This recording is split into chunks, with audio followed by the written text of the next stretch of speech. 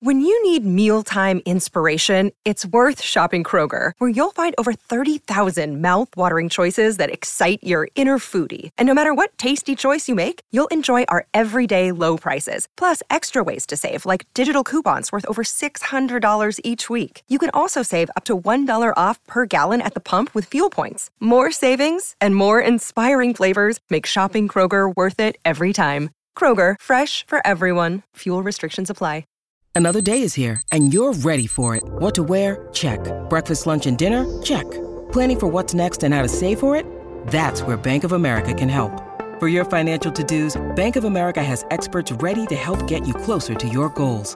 Get started at one of our local financial centers or 24/7 in our mobile banking app. Find a location near you at bankofamerica.com/talktous. What would you like the power to do? Mobile banking requires downloading the app and is only available for select devices. Message and data rates may apply. Bank of America N.A., member FDIC. Welcome to the Whiskey, Jazz, and Leadership Podcast. Subscribe now so you don't miss a drop of straight talk you can't get anywhere else. We discuss the whiskeys to drink, music to listen to, and what it really takes to be an effective leader. I'm your host, Galen Bingham, the leadership strategist. Tonight's guest, Group President, Global Innerwear, Hanes Brands, Joe Cavalier. Hey, what you drinking?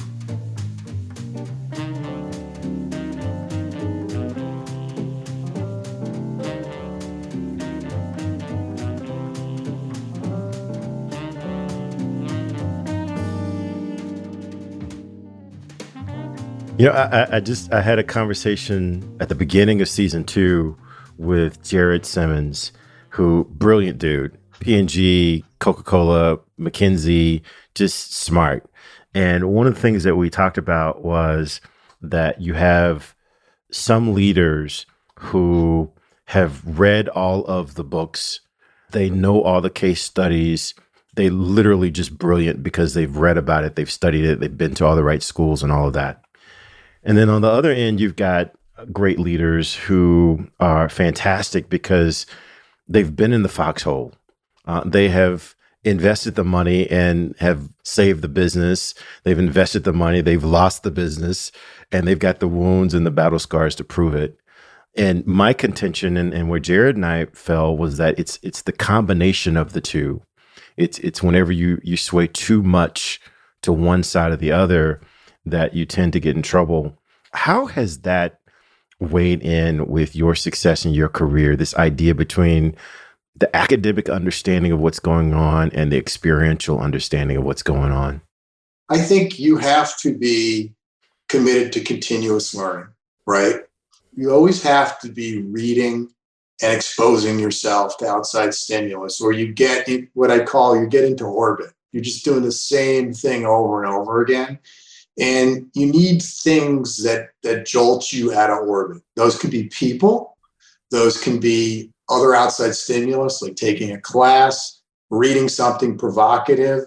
It could be changing jobs. It could be changing careers, right? Things that push you out of the orbit, because every time you do that, you learn, geometrically in terms of what you add to your skill set. But I really think, in summary, what you're talking about is it's a mix between the academic and being a student and the actual on-the-job experience and learning from each of those, right? That's why you can take people who have the highest IQs and have the best education in the world, and oftentimes those people will fail in really big leadership kind of roles. Because, as you know, it's not a leadership role is getting the best, getting the discretionary effort out of every person on the team, that little extra, versus being able to sit down and doing it all yourself because you're brilliant. And there is, now that I'm an older man, there is no substitute for experience. There are some things that you just can't intellectualize, and your IQ can't help you through it. You just have to know it. So I think that's right on what you just said. And so, as you think about your listeners, what do you do if you're listening to this and you say, then what do I need to do? First of all, I don't have an MBA. I've got a degree from a good school. And I've often thought, wow, I would love to have gotten an MBA, and thought about it a gazillion times in my career. Every time I thought about doing it, I got promoted. I even asked people, mentors, to say, do I need it? They're like, no, you don't need it. You're already where you need to be, or you're on track to do the next one. Would it have hurt? No, it would have been great. I would have loved it. So I continue to press myself and try to learn from the outside in. I'll read the business book of the year or two, because there's a lot to be learned. I love Good to Great. Unbelievable. I had dinner with Jim Collins. I think he nails it. Why do some companies never become great? Because they're good. And that is the problem right there, is what he says to open it. And he gives the case studies of those companies that made that transition. And if you read that book and you think through your own careers, it's all over the place, the things you experience. We worked for a very good company in General Foods and Kraft, who at one time were great. They lost the edge, and it becomes that hedgehog concept he talks about. The other book I love is In Search of Excellence. It's an older book. It's still an amazing book relative to the biggest concept there is pick a lane. If you're in an industry, you can't be good at everything. So Walmart, what is Walmart great at? They're an operationally excellent company that delivers everyday low prices, right? So that's what they hang their hat on. In fact, they put it on their door, right? We sell for less. And no one in the world at their height was better than that. And he goes after time, and Nordstrom would be customer service type company, right? And they're fabulous at it. We've experienced that. So it's picking those companies that are, what are you the best at? And I think, if I remember, it was 3 types of companies: ones that are the best in innovation, ones that are the best in their industry and operational excellence, and the last one would be customer service. And so you've got to take a stand on either one of those 3 areas, and own either one of those in your area, in your particular business segment, and you'll be hugely successful. So I still go back to those books when I think about what we need to do. Because right now, we're in a big strategy role in addition to operating it. And I've got to do at least 50% strategy and 50% operate the business. It's change the business and run the business is what we got to do. One of the things that you mentioned was that you talked to some mentors and you talked to some leaders, and they kind of gave you some advice around your career and whether or not you needed an MBA. But I'd love to talk to you about and just get your thoughts around how important are mentors to anyone trying to figure out their career or trying to change their career. How important would you say mentors are? They're critically important, and you can't ultimately reach your potential in terms of career ascension without the right support and mentorship. And I had it in spades. I had Rich Wesolowski. I had Ken Bennett, one of my first bosses. And there were times that man frustrated me to no end. And as I look back with 30 plus years of experience, I recognize what a wonderful man, patient, understanding he was. And I'm still in touch with Ken. Tireless energy, terrific leader. In a lot of ways, I think he motivated me. I wanted to be like him and work and be that good. So you need those role models. And then I had Wesolowski, who took me under his wing. And then Phil Pellegrino at Kraft was amazing to me. I wouldn't be here without Phil. And then there were many, many others that inspired me and gave me support throughout the years. But as I think about those people in particular, were the ones that are on Mount Rushmore for me in terms of people I think about that made a difference. One story I'll tell you, I was calling on Pathmark, which is the largest customer for General Foods, which is hard to believe. It was the largest customer in the United States, right? So how times have changed. And this is 30 years ago. So, okay, it is a long time ago. I had taken over the business from a guy that had left the company essentially to go on a sabbatical, and he'd only been in the job for 6 months, so he kind of left the company on a lurch. And I gladly filled in. It was a career opportunity of a lifetime. I'm in the job. I'm doing a good job. 2 years in, this guy comes back off a sabbatical and actually gets the next level up job. So gets promoted. So I am beyond angry. I am so upset with this decision. And I go to Ken Bennett, the district manager in New York, and I'm like, Ken, what is this? And I'm using unprofessional language. Unprofessional even for New York. Unprofessional even for New York. And even though, this is where his patience and understanding was important, right? Because he could have said, you're out of line, you don't need to use that, all that. But he understood where I was coming from. Anyhow, word gets back to the powers that be at General Foods. Rich Wesolowski, who runs the sales force, comes to me, asked me to meet him in the Waldbaum's parking lot of Portchester, New York. So I meet him there, and he sits in the car. He says, I understand you're upset about the promotion. And I said, yes. And he said, do you know the story about Bobby Thompson? I think it's the 1959 World Series where the Giants win the World Series. And I said, yes, I happen to do. And Bobby Thompson hits a walk-off home run, and the Giants win the pennant, right, over the Brooklyn Dodgers. I think it is. I think that's the story. And it's a famous story. And he said, do you know who was on deck? First of all, I said, Bobby Thompson, good player, journeyman, did well, but not a Hall of Famer. He goes, and who was on deck? And I happened to be into trivia, and I knew the answer to the question. Willie Mays was on deck as his rookie year. Rich says, what happened to Willie Mays? That Willie Mays went on to be a Hall of Fame player, one of the greatest of all time. And he goes, you'll get your chance, right? Willie Mays didn't get a chance that day to hit the winning home run. I promise you're going to get your chance, and you're going to have a Hall of Fame career. What a great story. I remember because I was interviewing with another company at that point and was considering leaving, and his personal interest in me prevented me from leaving. And what a huge impact on my life. Yeah, it was self-serving and smart on his part to do it. But how many leaders wouldn't have done that? Wouldn't have taken the time. He was my boss's boss to take the time to engage me that way. And so I do that. I look at those lessons and I'm like, try to take a personal interest with some of these young folk in our company, because that's the future of what, and we need everybody rowing the boat as hard as possible to be successful. I think that's a great story. And I think that really does speak to kind of a theme on the past couple of conversations I've had around the importance of leaders taking a long-term view in their people. You could probably list, and I know I can list those managers that we worked for, and it was clear that they were only concerned about the immediate impact of those decisions. And there was no long-term view into the impact that this was going to have on your career, my career. They were concerned about, do we get the ad space on Tuesday for whatever this grocery store is? I've got a less dramatic but similar story about Rich Wesolowski.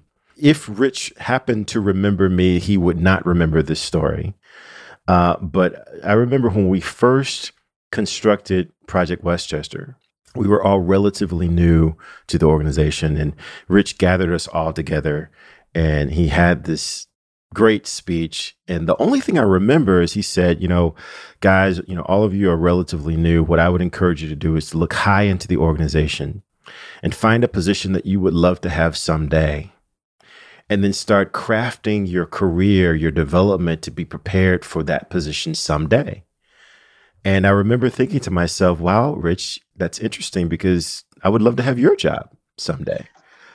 I didn't say that to Rich, but that's what I was thinking. And I'll tell you, that has actually absolutely worked. I mean, well before Stephen Covey talked about beginning with the end in mind, that was my model for what leadership and development was about. It was about looking long term and then working backwards to get the building blocks that's going to be required for you to step into whatever that space is. So let's bring that back to current day. I mean, as you're sitting in the space that you're in now, you've got much more responsibility than just Pathmark, and much more responsibility than just Westchester County of New York. How do you put those principles in play albeit on a global scale. I mean, does this beginning with the end in mind, does that still does that still hold water for you? And this long-term view of development for the people in your organization, does that still play well? Yeah, I'm at a point in my career where I've been very fortunate to be where I'm at. I always invested a lot in people, but I do it even more now because I get so much more than the people get back on it. And so I love mentoring and giving people advice and coaching them through it because I know I made mistakes and I've seen people make mistakes. And I think we're all here to help each other succeed and be the best possible versions of ourselves. I'm not terribly religious, but I think that's what life's about, right? That makes you really happy if you do that. You make the world a better place if you do that. So, I do that every day, and with the people I work with, I try to actually say to myself, how do I make this meeting, how do I turn these people on? How do I motivate them? How do I pump them up? And so I think about that, and the one-on-one interactions as well. So yeah, I approach that. We've got aggressive, the nuts and bolts of it. That's the philosophical approach. We've got, really good training and development programs where we have and are continually improving. Relative to my own development, I'm on the shot clock in my career, but I'm still going to learn and develop. And I still have, I may go do other things someday. That's the way I think about it because it's a privilege. As I said earlier, it's a privilege to work. I mean, somebody's paying you to sit in really nice conference rooms with brilliant people, travel the world, engage with great customers and solve tough problems and look at great opportunities. How cool is that? I mean, I've gotten to think about it. Now I'm selling underwear, right? You say, how interesting can that be? It's really interesting. It's fascinating. I sold candy, I sold cookies, I sold food, I sold baby car seats at Newell, writing instruments, small appliances. When you drive into a strip mall, I basically call in every customer in that strip mall, is what I like to say, which is fun. How cool is that, right? When you think about, careers in business, as if people listen to this, I think about the experiences I've gotten to have as a result of my business career. And I think about, I would never have gotten to do those had I not had this career. Things like go to the Masters, go to a Super Bowl, go to the World Series, the NCAA Final Four, and I could go on and on, stuff I've gotten to do. That's cool stuff, really great stuff. And I'm getting paid to go do that stuff and be with great people. So how wonderful is that? So let me go back to one thing you said, because this notion of strategic career management, which you were smart enough to know in your early 20s, what do I want to be, and what are the experiences that I need to build to put myself in contention to do that? I don't think people do that enough. They go to work and it just starts to happen. And all of a sudden you wake up and it's 20 years later and you've got 2 kids and you might be doing perfectly well and happy, but you might have done better if you'd been a little more strategic early on in your career. So I think it's a big idea there, Galen. Wow. Yeah. Very, very few development conversations go by where I don't mention something that I either have gotten from Rich Wazalowski, Joe Cavalier, or one of my other mentors, Mr. Stan Hutchin, who I talk about quite a bit. He made this statement. I want to run this by you. One of my first time meeting Stan, I think I pulled him aside at a baseball game or something. I started peppering him with questions. What would you say about, to someone who wants to be in your position someday, that kind of thing. And one of the things he said to me stuck with me. And he said, Galen, the difference between my job today and the job that I had at the beginning of my career is that today I have fewer people with whom to discuss my problems. And that really kind of stuck with me. And as I think about what I do today, that's the space that I feel. My job as an executive coach is to sit with senior executives and help them work through those problems that, if it were 20 years ago, if they were younger in their career, they might have a number of people to talk with. But when you get senior, it becomes complicated to share some of those concerns with. How true would you say that statement is for you at this stage of your career? I'm an extrovert, and I probably don't have an issue finding people I can talk to about my issues. Here's what I'm thinking of approaching this way. What do you think? Kind of conversation. It's a strength and a weakness, right? I'm authentic and I will go out there. Sometimes my wife has told me, why are you trusting that person that way? And I basically said, she's right, by the way. But I also would prefer to live my life that way because it's who I am, right? And if you get burnt on that, then so be it, right? Trust and be honest and transparent. I have had plenty of people, and I have people that I go for different situations. Like I have a counterpart right now that he runs the Champion business, and he's a great guy to talk through some stuff because he's got a stronger apparel background than me. So I go talk to him on that. We got a chief marketing officer, a guy named Greg Hall, who's a fabulous, just insightful about human nature and motivation and really good at marketing. So it's go to him and I'm like, he's my Yoda on that one. So I'm able to find those things, Galen.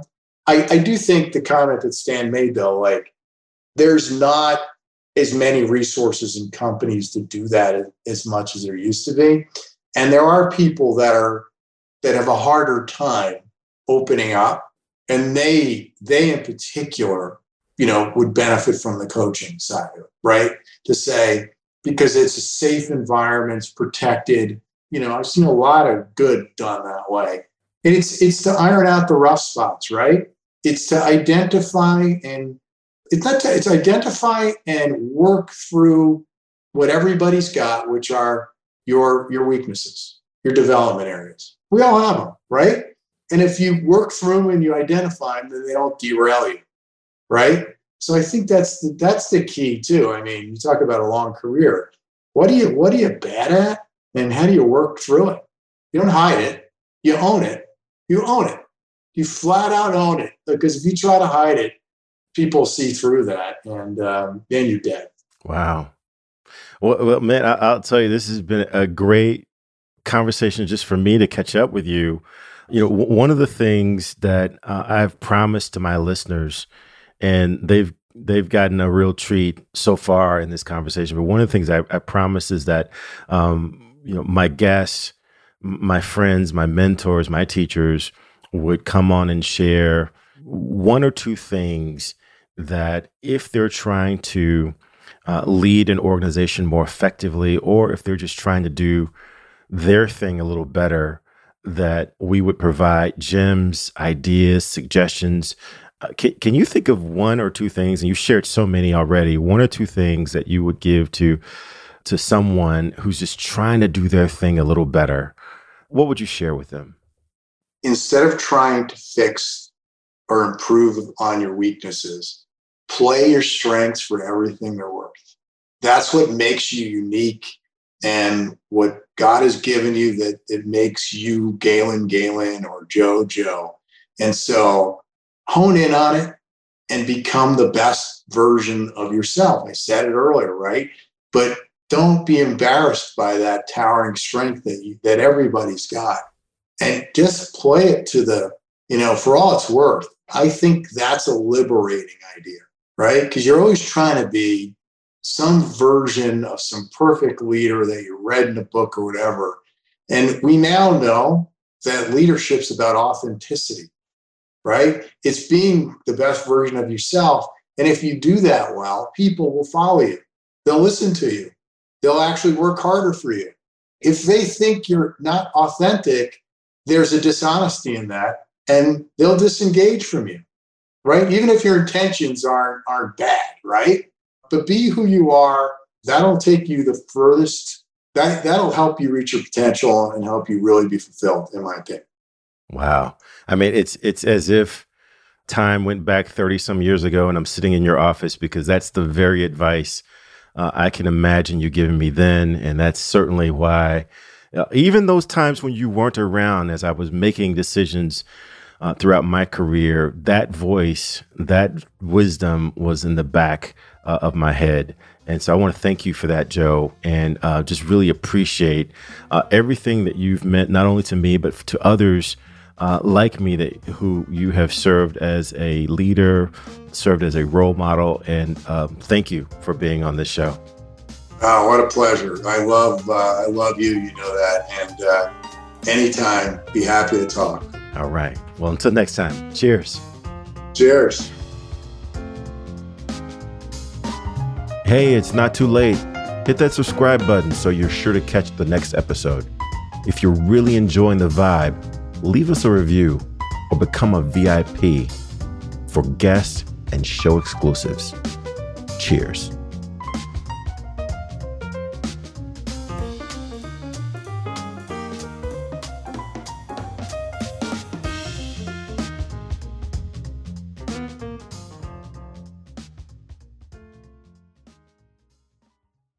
This podcast is a part of the C-Suite Radio Network. For more top business podcasts, visit c-suiteradio.com.